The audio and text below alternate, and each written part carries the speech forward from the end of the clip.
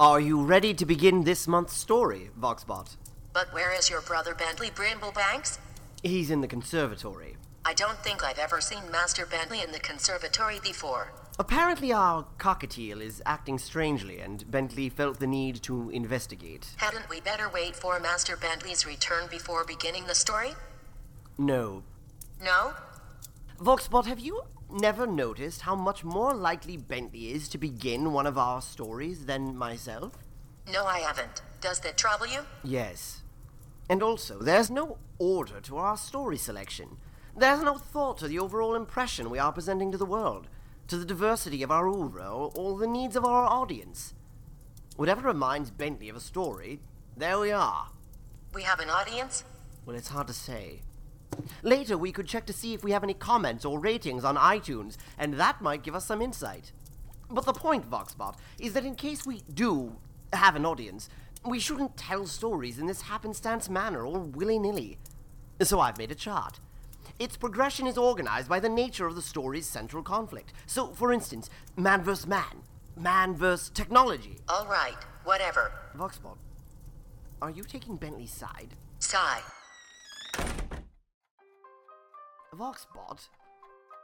Welcome, Data Points, to the inscrutable Brimblebanks Brothers electronic storytime presentation of Coquettes and Cougars. Be prepared to hear a thrilling tale, carefully selected just for you through the input of focus groups and the careful tracking of your internet browsing history. I now turn you over to one of the Brimblebanks brothers himself because the other Brimblebanks brother is checking on the cockatiel.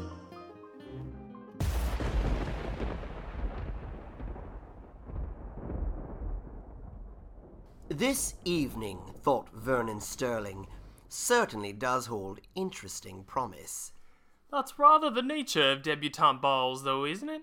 He thought to himself as he walked along a tree-lined residential street of northeast Atlanta on his way to the Belle Daphne Country Club where the ball was taking place. And it's not just the Debs themselves who are interesting, thought Vernon, but all those old money society types who are so easy to toy with. He knew he'd have caused at least 3 Debs to blush and have improper thoughts about him, mortally insult countless dowdy dowagers by mid-evening, and then spend the second half of the night smoothing it all over so that everyone loved him again. Yes, it's good to be me, he thought, smiling at the twilight birdsong he noticed all around him. Vernon hadn't had his driver deliver him to the ball because he had let his driver go. The fellow collected a paycheck but worked so infrequently. After all, what reason was there for him to leave the only small pocket of northeast Atlanta that had anyone worthwhile living in it? Vernon's smile suddenly grew sly, or more sly, as it were. Ah, yes. Young Maribel Caraway is one of the Debs that comes out tonight. Isn't that just a delicious Oh, God! Suddenly, Vernon Sterling was lifted off his feet into the air, landing 4 feet away. Powerful claws sunk into his body, holding him still while terrible teeth tore into him again and again. One arm was ripped completely from his torso as he reached out with the other towards a car that was making its way down the tree-lined street. Inside the car, strangely enough, was Maribel Caraway herself, with her family. Jameson. Your presence is required in the conservatory. But I'm right in the middle of a critical juncture in the story. You started without me? Just a little. Well, you're needed for the cockatiel. Why me? I never even wanted that bird. But it's receiving a psychic message, Jameson, and... It really does that? Receive psychic messages? I thought you made that up for the webpage. Just because no one ever does send their messages through our psychic cockatiel doesn't mean the cockatiel hasn't been perfectly capable of receiving the psychic messages if any were to have been sent. And now one has. So what is the message?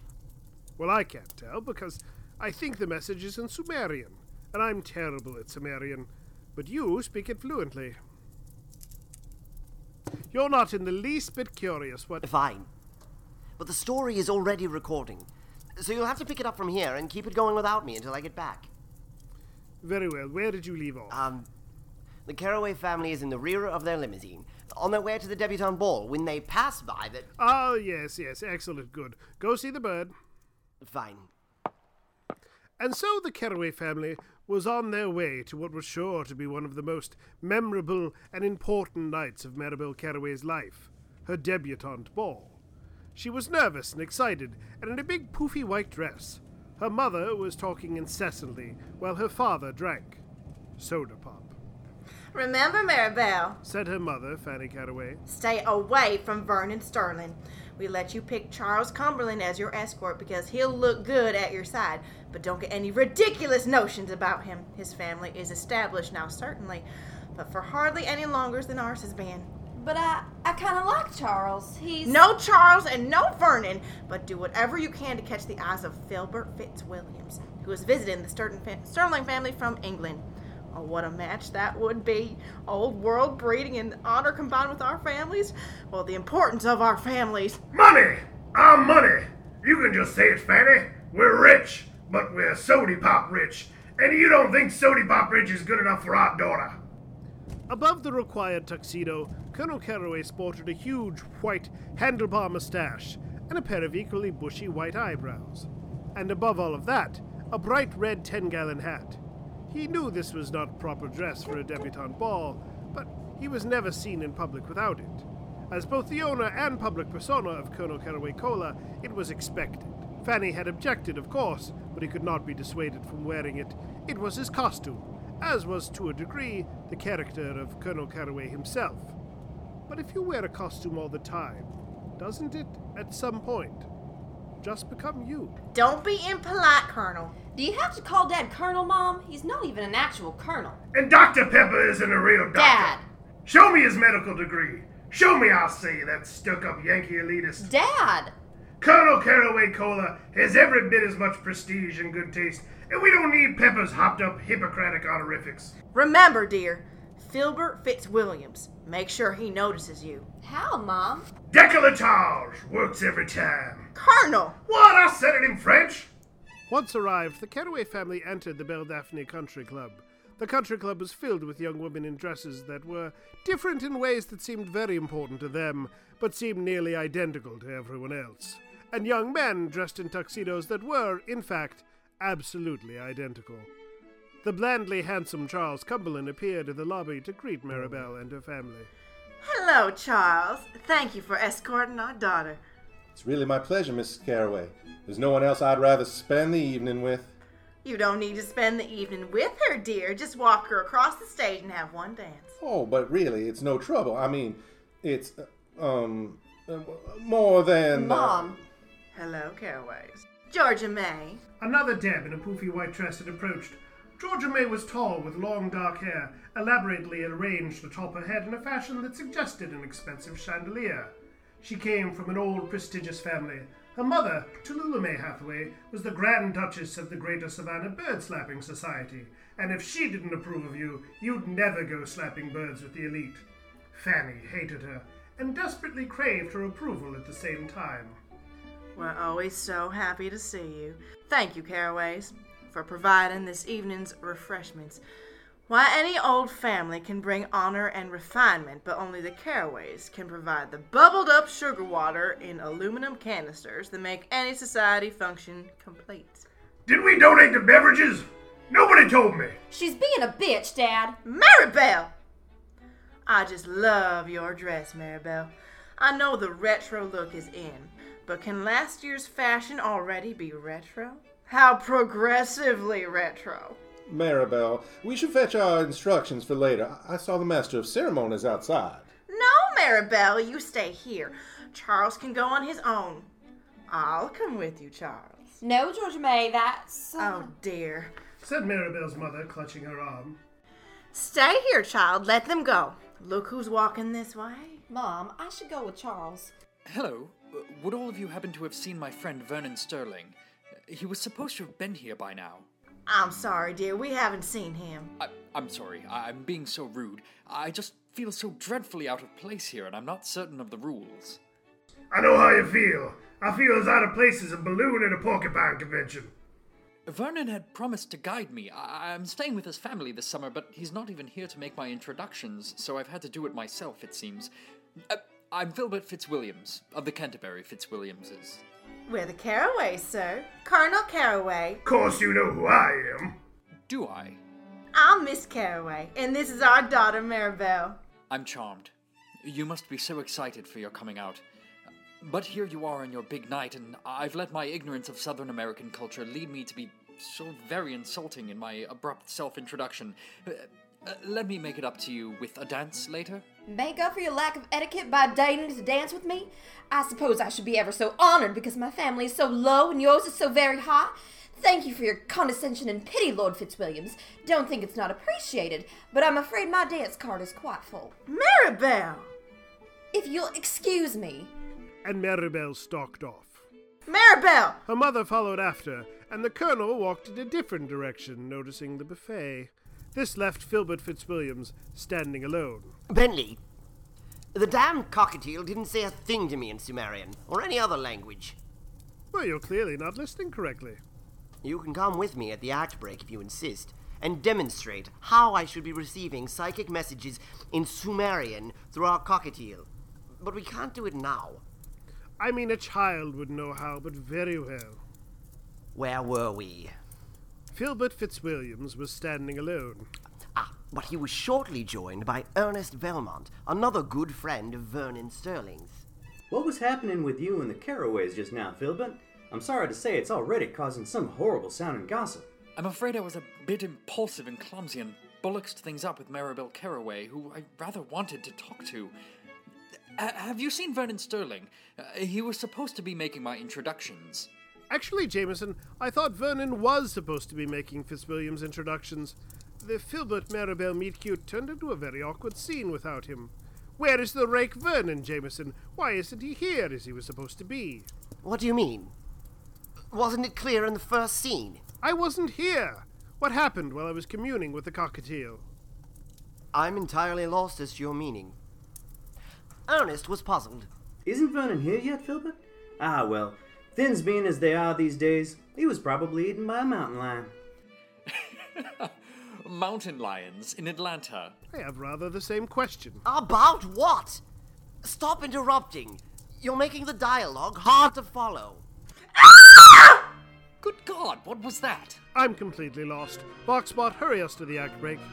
Filbert and Ernest rushed to the door of the country club and outside, where they were met with the sight of Georgia May Hathaway in hysterics. Her once pristine white debutante dress splattered from its hem to its waistline in gore and a scarlet shock of blood. Maribel Carraway was at Georgia May's side, trying to calm her. Georgia May pointed to her left, and everyone looked to see one of the tuxedoed gentlemen lying nearby. Only where once this tuxedoed gentleman had been identical to all the other tuxedoed gentlemen, he now distinctly stood apart from his head. Bloody shreds had been made of his coat and pants, and his head was no longer in the customary place upon his neck, but lying instead a few feet away. Charles! No! What? Dear God, what an unspeakable horror. My goodness, yes, Filbert. Georgia May certainly can't walk down the stage with a dress spattered with blood like that. This certainly will be an evening she'll always remember. Now, make sure your own outfit is appropriate for the occasion, while we bring you this message from our commercial sponsors. Thank God. This month's episode of the Brimblebanks Brothers Electronic Story Time is proudly brought to you by Pistachios. Little, salty, disturbing. As the southern landed gentry scream, as their bones are snapped and licked clean, snap open a few. Pistachios. Sophisticated, strange, like little green alien pods. Like beatniks. Crunchy, oval, worrisome. Like the dried out brains of locusts surgically removed. Remember, Electronic Storytime fans, Dirty hipsters like mustachios, and story listeners love pistachios. Pistachios. And creamy pale green pistachio ice cream. Supporting the Brimblebanks Brothers Electronic Storytime for 1 month and counting. Keep up the good work, Jameson and Bentley. We're a member of the Casual family, but you two are just a couple of nuts.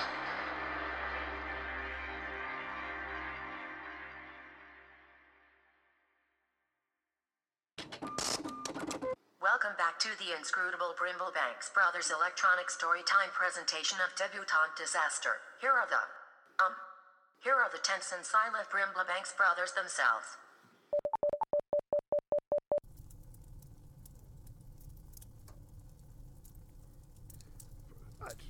I'm exasperated with the whole situation. Are you Would just you going like to explain? Go ahead. No, I want you to. Why do you keep interrupting the story? Why do I? Jameson, I'm going to ask you directly. Did you purposely start the story when I was out of the room so that you could do whatever it is you did to this tale? I'm sorry, what? Do what to it? Do what to it? Where is Vernon Sterling? What just happened to Charles, Maribel's escort? Why is Georgia May covered in blood? I'm aware that you weren't present for the beginning of the story, tending to your important and pressing cockatiel work as you were, but I thought we had agreed on the story we were going to tell beforehand. We're following the chart. You got your beans on toast, so we're following the chart.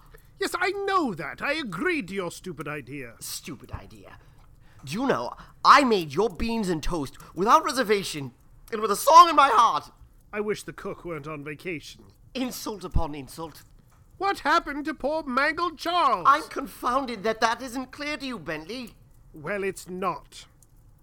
He was eaten by a mountain lion. Oh, well, now it all makes sense. Eaten by a mountain lion in the middle of modern-day Atlanta, Georgia, at a debutante ball. Yes.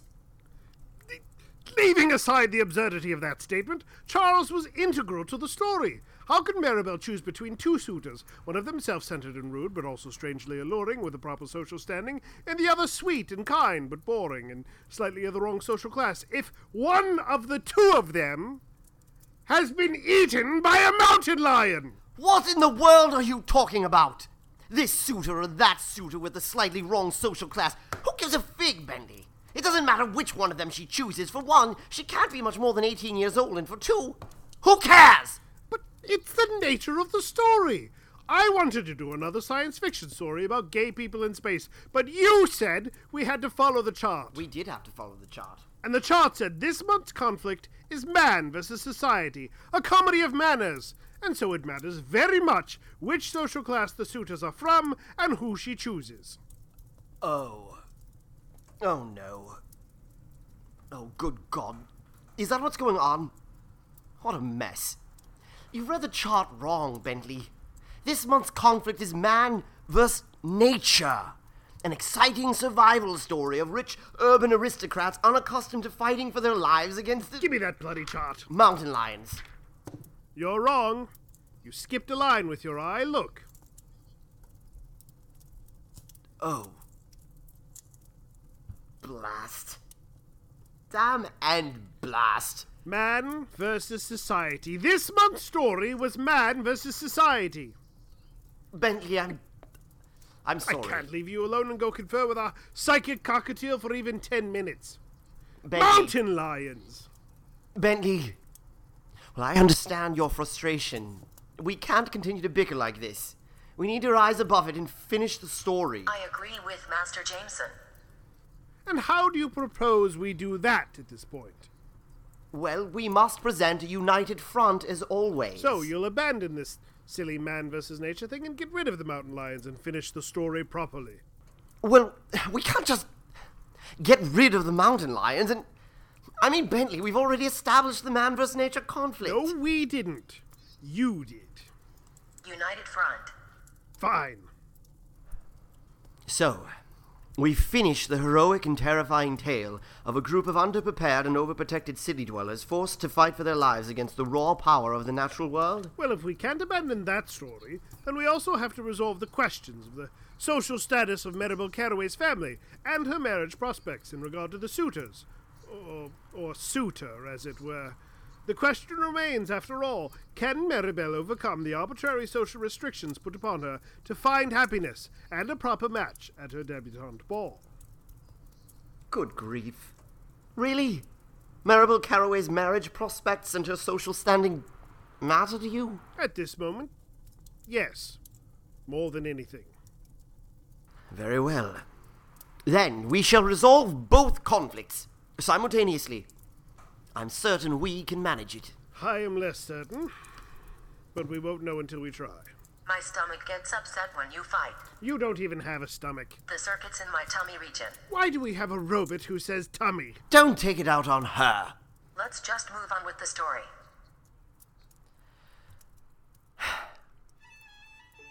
After the mess was cleared up, the debutante ball proceeded as planned. There were, however, two major problems. Georgia May did not have a dress, and Maribel, almost as horribly, did not have an escort. The two lost and mortified pre-debs stood in a back hallway of the country club, two Z's into a tizzy, and trying not to argue about which one of their tragedies was the worse. Filbert Fitzwilliams, meanwhile, was retrieving his hat and coat, while Vernon's friend Ernest was trying to stop him. Really, Fitzy, you can't leave. You don't know me well enough yet to call me that. And I can't see what else I can do but leave. Mother was very clear that I was not to leave America without meeting Maribel Caraway so that her family's money could save my family's fortunes through a match. It wasn't a trip I was looking forward to especially, except to see my good friend Vernon. Then I arrive, and I find Maribel is not only much prettier than I expected her to be, she's also strong-willed and intelligent. I must admit to being somewhat smitten. Well, good for you, Fitz. Old boy. That's great news. See how things work out? But I utterly offended the lady in question, ruining any chances to save my family's fortunes or bring light to my own heart. And the only person who could have saved the situation with his rakish charms, my friend Vernon Sterling, has apparently been ingested by a mountain lion. Yes, that was bad news for you. Listen, Fitzy, how can I convince you to stay? You could get me on Maribel Caraway's dance card? Isn't there anything else? Because I can't see a way to do that. Then I'm lost, Ernest. And so is my family. Thank you for trying. You've been a good friend. I can still catch the evening flight back home. Coat and hat in hand, Fitzwilliams hurried to the doorway of the country club, where he was brought up straight by the sight of a very beautiful, pale-skinned girl dressed all in black, who at that moment stepped through the door. Indeed, Fitzwilliams did not seem to be the only thing in the room moved to stillness by the entrance of the young woman in black. For a moment, a silence seemed to fall over the entire ball as the new arrival glanced over the proceedings, her blue eyes sparkling mischievously. Then these eyes fell upon Fitzwilliams. She smiled, and the rest of the ball seemed to return to normal. Fitzwilliams had never seen anything like her, and yet he found himself wondering, too, if he hadn't seen her somewhere before. Oh, hello. I'm sorry, please, excuse me. He managed, finally. He was rather good, Fitzwilliams was, at apologizing, and so in his disorientation he fell back on his strengths. Not at all. It's never a bother to almost run into someone so handsome. The only more preferable outcome would have been if we had actually bumped one another. Oh, Fitzwilliams blushed.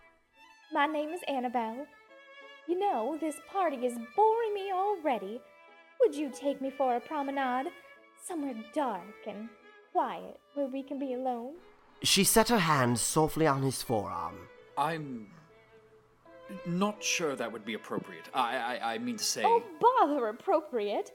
How can we know which of these silly social mores are strong enough to remain standing if we don't try to break them all first? Don't you think that's true? I don't know. So you'll come with me? And we'll put some rules to the test?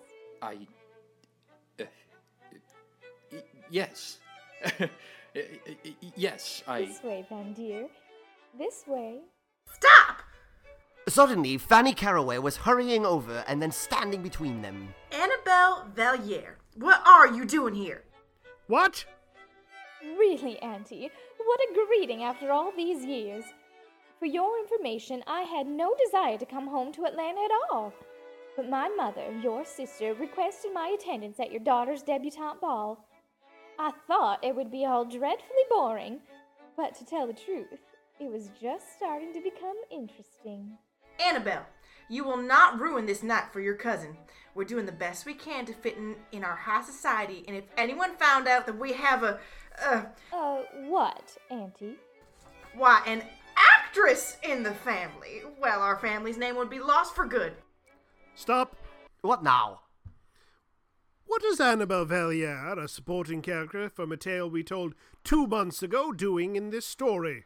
You didn't have to tell anyone she was a character from 2 months ago to strut and fret her poor hour. Still available on iTunes or at BrimblebanksBrothers.com. She fits in perfectly here. If you remember, Annabelle is from Atlanta and had only recently followed her dream of being a professional actress by moving to Chicago, where she was turned into a vampire. Oh, blast! Bentley, now you ruined it. I was saving that bit of information for a twist. I was saving Vernon Sterling for... Are we still on Vernon Sterling? Bentley, let him go. But yes, Annabelle had become a vampire since last she saw her family. In her defense, who isn't led a bit astray when they abandon their families to live a bohemian lifestyle up north? Regardless, it only makes sense that she would come home to Atlanta for her cousin's debutante ball. And it's too late now. You didn't think we had enough disparate elements between the debutantes and the mountain lions? You had to send in a blasted vampire? She was already on her way. Just go with it. Oh, I will. Believe me. Fanny Caraway had no intention of leaving Annabelle alone with Filbert Fitzwilliams. Luckily for him. Annabelle, leave this... Because she is a vampire. Annabelle, leave this nice young man alone and go find your cousin. If you insist on being here, then make yourself useful. It seems there was an awful snafu with her escort, and she's terribly out of sorts in the back hallway. Poor dear. I'll find her, said Annabelle, and gracefully walked across the dance floor toward the back hallway, catching more than a little attention in the process. Meanwhile, Fanny Caraway tried to smooth things over with Filbert Fitzwilliams. Dear Filbert, you weren't leaving us already, were you? Before even the presentation of the dance? I'm afraid I am, Mrs. Caraway, having been left with very little reason to stay. And can nothing keep you? I'm afraid not. He turned to go, but suddenly, standing in the doorway of the country club, was a giant, growling mountain lion. It stood tail-twitching, with its eyes locked on Filbert Fitzwilliams. It's really a... Damn nuisance is what they are, said Mrs. Caraway, and she walked past Filbert, took hold of the door, and slammed it close, sliding the bolt into place and locking the mountain lion outside. There now, Mr. Fitzwilliams. Where were we? Ah, yes. You can't even think of leaving now and miss the presentation of the Debs, can you? I mean, after all, that's why we've all come here. Oh, say you'll stay just a little while longer. Fitzwilliams was looking over Fanny Caraway's head at the bolted door. A bit longer, then. You know, we don't have those in England. Thick oak doors? That surprises me. Meanwhile, Annabelle Valliere had found her cousin, still in a flustered tizzy with her frenemy, Georgia May. Cousin, dearest. Cousin Annabelle. Together again at last. The two little bells ringing in harmony. Turning to Georgia May, she went on. We used to, when we were kids, my uncle called us the two little bells, 'cause her name is Annabelle, and my name is Marybelle. I get it. How quaint. What's going on, dearest? You having an escort for your coming out? Well, I did have... But then he saw me. And then he was eaten. We can fix that little problem, don't you worry. We'll find you an escort, and what else is the matter? Well, Georgia May's dress is ruined. With blood! Ah, well, that's even more easily fixed. Believe me, dears, I have more experience with removing blood stains than you could possibly imagine. Shake yourself out of that poofy thing, Georgia May, and I'll take it to the bathroom and see what I can do. You really think you can fix it? I know I can. Maribel helped Georgia May out of her dress, and they handed it to Annabelle, who sniffed at the blood. Annabelle looked up from the blood-splattered dress to Georgia May's ankles, then took the leisurely route up Georgia May's half-naked body before finally finding her eyes and holding them with her own. Because she's a vampire. Perhaps you'd like to go for a walk with me later. After all this is settled. Somewhere quiet and dark. Annabelle! Really, cousin? Get out of Atlanta sometime. She winked, then swept to the bathroom with the bloodied dress. She's... Suddenly they heard a low and menacing growl behind them. Both girls slowly turned around to see the crouched form of a giant, tawny mountain lion standing in the hallway, gazing at them, its haunches loaded like springs ready to launch. Both girls tore down the hallway, the mountain lion springing forward, its sharp claws only just missing Georgia May's bare calves before it took chase. You know, Jameson, I know you said that this was a man versus nature story, but you have a vampire in the bathroom, while two young debutantes sprint down a hallway trying to save themselves from a terrible, gory death, one of them in her underwear. Are you certain you don't have your Call of the Wild story mixed up with an American slasher film? Well, you can't seem to decide if your story is a comedy of manners, a la Wild, or a British romance novel from the Regency period. It doesn't seem to me we should be troubling ourselves with genre purity at this point. I suppose arguing about literary genres while half-naked girls are being chased by a big cat is a bit of a social faux pas on my part. Get it? I did a comedy of manners phrase mixed with a paw pun. It's like the whole spirit of this double combined story in one phrase. Social faux pas? I'm glad you found the spirit. Besides, I'm not above a few cheap tricks. Maybe the sight of a beautiful young woman half-dressed and running for her life from a jungle cat will get more people to subscribe to our podcast on iTunes. Yes, but no one can see the beautiful young woman running in her underwear from the jungle cat. Have you drawn the cover poster for this story yet? No. Because the last time I wrote us some hot homoerotic girl-on-girl vampire action into strut and fret her poor hour. Still available on iTunes or at BrimbleBanksBrothers.com. The accompanying poster you made to promote it featured a picture of a hand holding a mirror. I mean, I know you were avoiding revealing any of the secrets of the story, and the poster suited the narrative, but at some point I want to put some butts in seats, Bentley. Butts. Got it. Right. Maribel and Georgia May ran down the hallway. Georgia May, a bit faster without a dress to slow her down, pulled at doors as they passed, trying to find one that was unlocked. None were. The cougar was only inches behind Maribel when she suddenly tripped over her dress and flew forward, landing on her face. She turned to look back in time to see the mountain lion take air and leap over her. Then, in two more bounds, it was upon Georgia May. The big cat sunk its claws into her flesh like forks into butter and dragged her to the ground as she screamed. Maribel tried to rise, but she was tangled in her dress, her heart pounding, and her attempted calls for help came out in short gasps.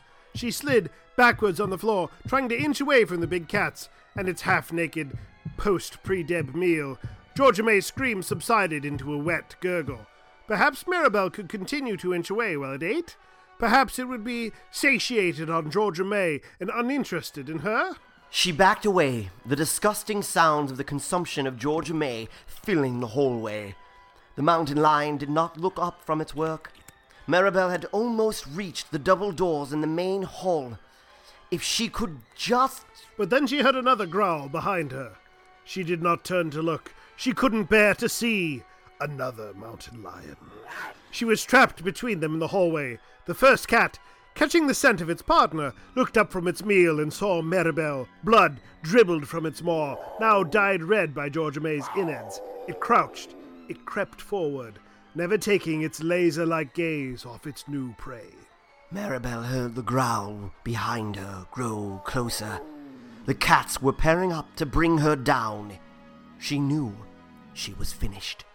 And then the sound of the bathroom door swinging open. Annabelle walked into the hallway, carrying the white debutante dress. She saw the two cats and her cornered, terrified cousin. One of the cats roared at Annabelle. And Annabelle roared back. Because she is a vampire. Maribel wanted to scream, to warn her cousin away, to tell her to save herself. But Annabelle took a stride toward the two big cats.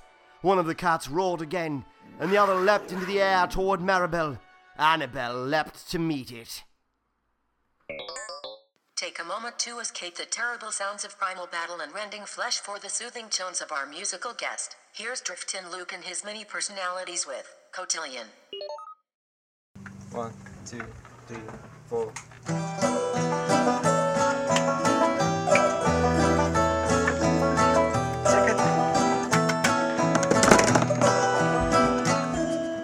Rich man went to the cotillion with jasper and jewels of sweet carnelian. The rich man can stay in the kingdom without the proper wedding clothing on him.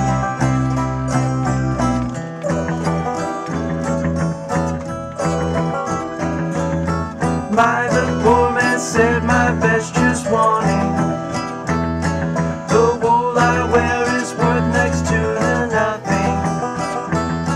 That's just the kind of clothing we are needing. The other kind will leave a guest off bleeding. In the corridors of the cotillion, walls of grandeur looked as old as billion.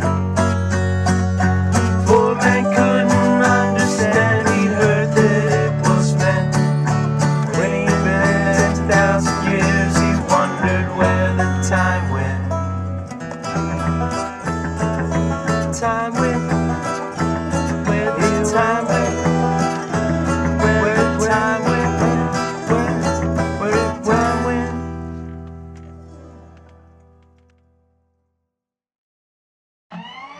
Welcome back to the inscrutable Brimblebanks Brothers electronic storytime presentation of the Bells of the Ball.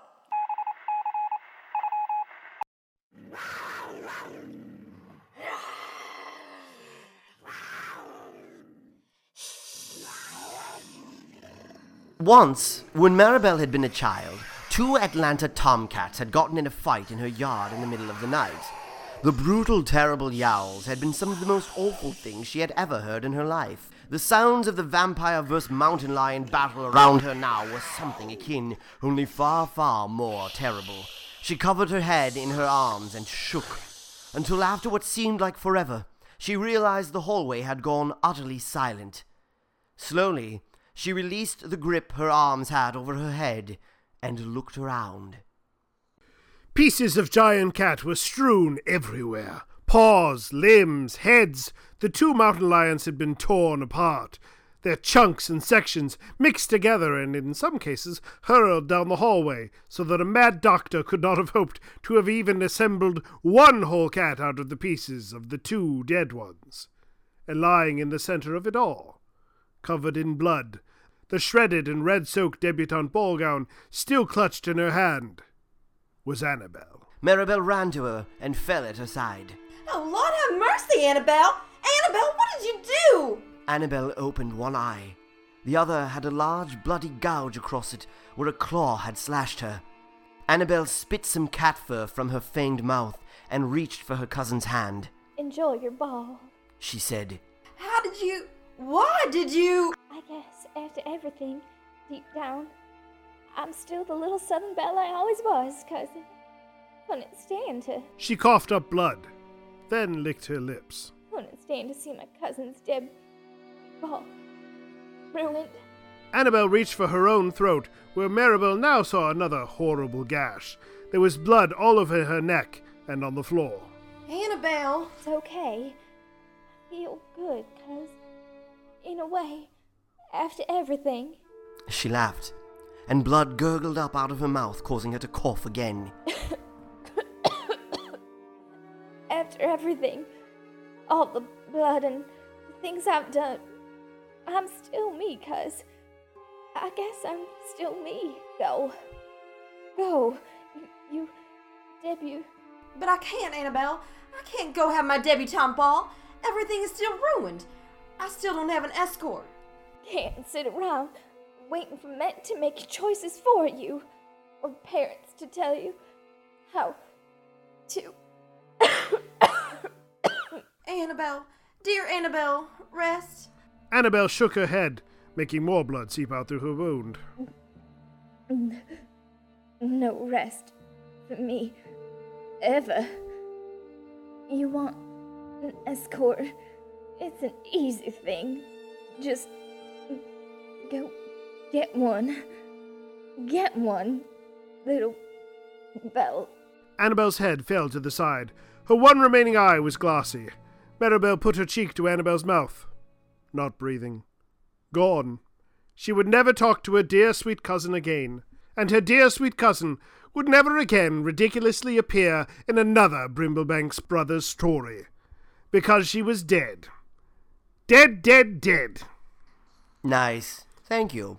Maribel, meanwhile, knew she couldn't let her cousin die in vain. She needed to come out to society, and she needed an escort.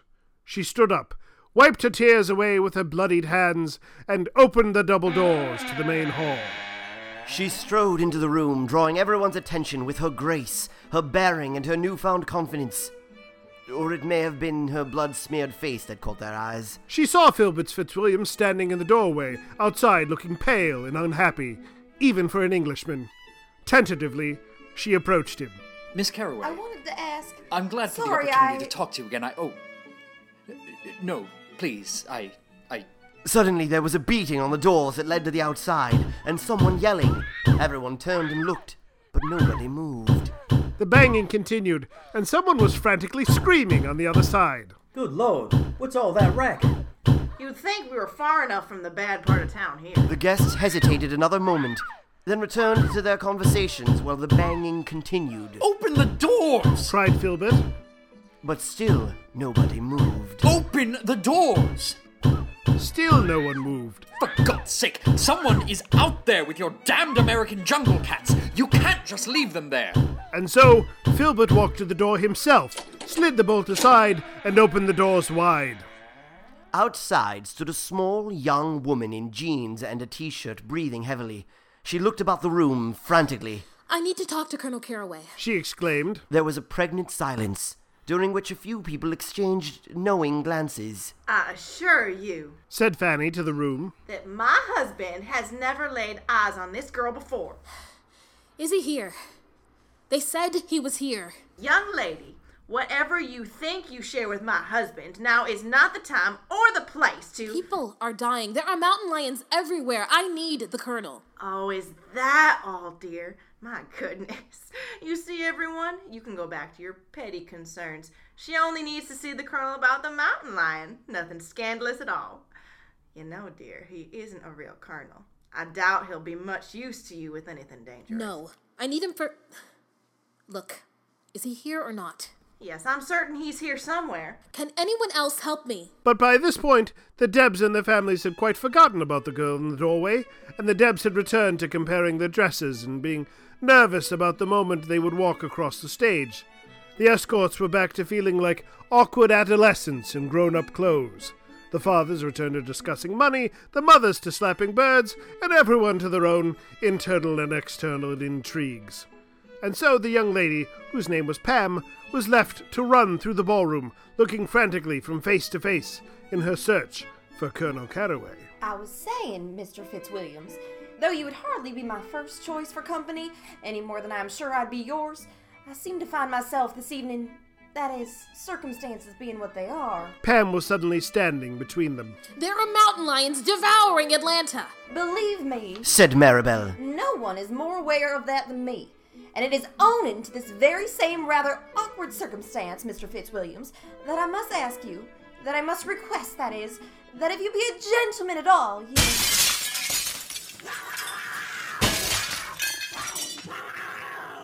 That was when the mountain lions started coming in through the windows. And just when Maribel had almost found within herself the combination of humility and confidence required to ask Mr. Fitzwilliams to be her escort for the... Oh, never mind. At that moment, a mountain lion sailed over the heads of all three of the young people and onto the ballroom floor, where it roared full-throated, causing the party guests to back away and cower. Ernest backed into Pam. I'd say, Fitzy, I'm beginning to think we should just cancel this whole debutante thing and just go play croquet. What do you say? No! I'm going to walk down that stage if... A mountain lion leapt at one of the Debs then and dragged her away from her screaming friends. As the girl was quite small, it was able to pick her up in its jaws, shake her once, and drop her limp, broken body onto the ground. There was silence for a moment as everyone stared at the body. And then 3 more mountain lions came in through the windows. Then a 6th, a 7th. Ernest grabbed Fitzwilliams' arm. Fitzy, don't you think we should... And then he screamed as a mountain lion was upon him. Ah! Fitzwilliams backed toward the double doors, mute in horror, but he tripped over the fat, dead body of Fanny Carraway. Maribel shrieked in frustration. She looked at Pam. What do we do? Mr. Fitzwilliams, don't move. We'll finish this conversation in a moment. I need to find Colonel Carraway. My dad? Why? He's the only one that can stop this. Maribel stared at Pam, utterly perplexed. Her father? The one with the embarrassing red cowboy hat? Was the only one who could save the debutante ball? Well, if he was, he was. She pointed at a door that led to a stairwell at the far side of the ballroom. We'll never make it there without getting eaten. Indeed, Debs were being tossed about the dance floor now, helter-skelter. The mountain lions, having quenched their most immediate hunger, seemed to be having a great deal of extremely bloody fun with the debutante ball attendees. Shrieks and screams filled the air as white dress-clad Debs and tuxedoed escorts would start to scurry away from their natural predators, only to be pounced on again and horribly clawed. Once again released, they would, with somewhat less enthusiasm, try to crawl away again, only to be pounced on and battered about once more. Mr. Fitzwilliams had meanwhile been backed into a corner by 2 especially large mountain lions and seemed to be trying to hold them at bay with his top hat. Oh! You said my dad can stop this? He's the only one. Maribel thought of her cousin, of the example she had set, of her last words. She didn't need to watch all of this happen and wait for someone to tell her what to do. She ran past screaming dying person after screaming dying person, back out into the hallway and past the inert body of her beloved cousin. There, on the wall, she saw what she was looking for. She reached out, broke the glass with her bare hand, and pulled the fire alarm lever. There were flashing lights. And a loud pulsing buzz. Startled cats stepped away from their prey and crouched down, ears folded back, looking about wildly. And then the sprinkler system turned on. And the huge cats, quickly losing interest in their prey, confused and in a panic, were suddenly looking for the exit. Maribel came back into the room as the cats were scattering. Some found the door or a window and ran out into the night. Maribel stepped over the bodies of Atlanta's finest citizens, mostly dead, but some still groaning, a few calling for help. She grabbed Pam's hand. This way. The 2 hurried across the ballroom floor to the stairwell entrance. Inside it was dark. A figure stood in the stairway. He was wearing a large cowboy hat. Dad? Oh, hello. Just getting away from all the hubbub for a spell. Is it about time for you coming out? I'm glad you came and found me. I wouldn't have missed that for all the butter in Paula Dean's backside. No, Dad. Everyone's getting eaten by mountain lions. Dad, are you drinking a Dr. Pepper? Don't tell your mother. Colonel Carraway? I'm Pam Hutchinson from the Atlanta Journal. You didn't see that! Slander, I say. No interviews. This is a family function. Said the colonel, putting the can of Dr. Pepper behind his back. I'm not here for an interview, although I'll accept a statement later if you want. I'm here because the entire city of Atlanta is teeming with mountain lions. Hundreds of people have died, and I've discovered why they've come here. Oh? It's your soda pop. Ridiculous! Libelous! Mountain lions like our soda pop? They do when it's filled with highly concentrated, genetically modified catnip. Preposterous. Why would we put catnip in our soda pop? While not as powerful as its effects on felines, this modified catnip has a similar draw for humans and is mildly addictive. My guess is your dad and his soda scientists were just looking for a new road to brand loyalty. Oh, it's harmless. I've been giving nip to our cat, General Stone Meow Jackson, for 15 years, and he's just fine. Loves the stuff. Look, the effects on humans isn't my concern at the moment. It's between you and the FDA. Right now, I need you to shut down production and get whatever stock of the nip you have left shipped out of the city. The mountain lions aren't just drawn here. They go crazy once they get here. Correlation isn't causation. I see no proof. I see no proof that a slight increase in the cougar population could have been caused by my product. You eco-socialist fascists first complain about a depreciation of global species, and then when happenstance seems to return a natural predator to an ecosystem... Natural? To Atlanta, Georgia, Colonel. So you won't help me? You won't help Atlanta? Colonel Caraway Cola has done nothing but help Atlanta, Georgia, since its inception. I'd like to see what happens to the economy of this town without us. I'll help. The warehouse people might listen to me. Good, let's go. Maribel Caraway, don't you go anywhere near that woman. I am your father and your CEO, and what I say... Dad, your stupid catnip cola ruined my big day. Pam and Maribel hurried back across the ballroom to the exit, but on their way, Maribel saw Mr. Fitzwilliams. He was helping a wounded young lady stay calm until the paramedics could arrive. When he saw Maribel, he rose. Miss Caraway, was the sprinkler system your idea? It was bloody brilliant. You saved lives. I'm utterly impressed. And I'm sorry that... Be quiet. I don't care what my family thinks. Most of them are dead. And I don't care what society thinks. Most of them are dead. And I don't care about how old your family is.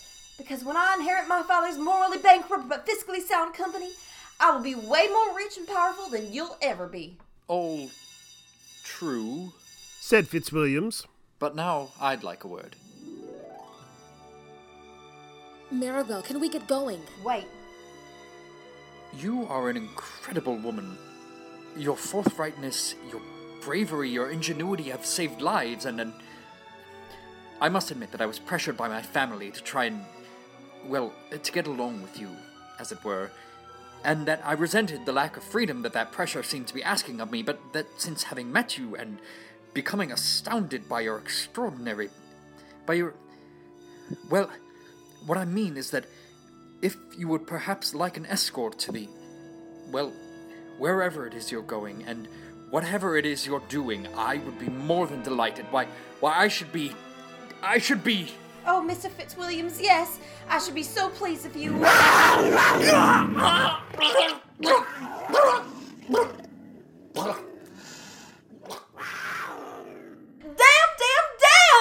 The mountain lion, having been lost somewhere in the hallways of the country club, had made short work of Mr. Fitzwilliams on its way out, and then with one leap was up and out the window. Come on.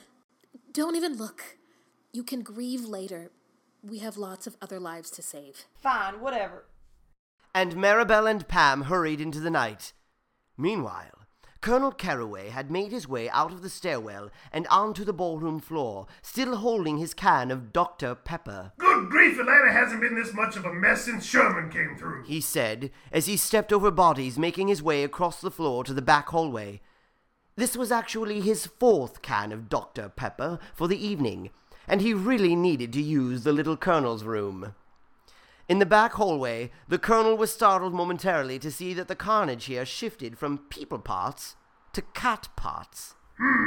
But closer to the bathroom, the colonel noticed another human body on the floor. The black dress caught his eye, and on second look, he realized that the badly mauled figure was his niece, Annabelle. Annabelle! My goodness, I didn't even know you were here today. He crouched by her and held his hand in front of her to feel for breath. Annabelle's one remaining eyelid fluttered. Uncle? Shush now. Shush now. Help is on its way. So weak. Well, you've been clawed to pieces by a huge cat, so that's to be expected. Save your energy. So thirsty. Ah, well, the doctor is here. The colonel held out his can of Dr. Pepper toward her by way of offer. Annabelle raised her only eyebrow. Yes, well, the damn stuff is so tasty. 23 flavors, you know. It's no wonder I had to use catnip to compete. Never could get enough of the concoction. Now, niece, do you want a sip or not? He leaned in toward her. No, Dr. Pepper, Uncle. Thank you. She rasped. Suddenly, her hands were on the lapels of his coat. Couldn't possibly drink the competition. You know, Uncle, I've always been a loyal Colonel Caraway girl. And she pulled him forcefully in, spilling his Dr. Pepper and knocking his signature red cowboy hat off in the process. It fell into a pool of blood. You have been listening to my masters almost having a meltdown that could have destroyed this month's story. But didn't. I actually think it came out rather well in the end. But can we get rid of that stupid chart now? Yes. And can we tell another space story sometime? Maybe rock bands in space. Fine. Then all is well. You know, I think the new product placement contract we worked out with the new CEO of Caraway Cola worked out quite well, too. Heaven forfend, but I do think I have a sudden taste for a Colonel Caraway soda pop. I'll to the kitchen. Did you want one, Bentley? They sent an awful lot, after all. No, thank you. And if you give Midnight another one, she's sleeping in your room tonight. Very well. Come along, Midnight.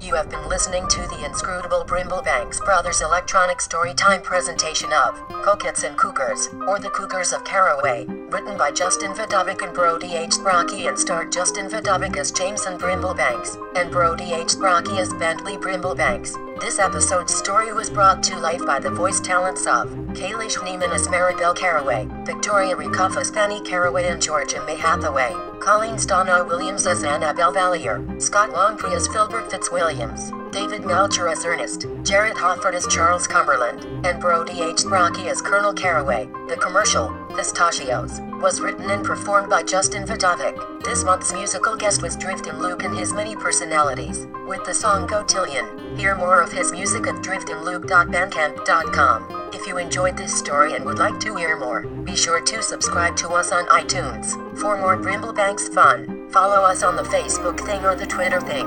Isn't technology great? I hope you think so, because I am a robot. Until next time, this is the Voxbot 5000 for the Brimblebanks brothers saying, meow meow, look at me, I'm a cougar, I'ma eat you.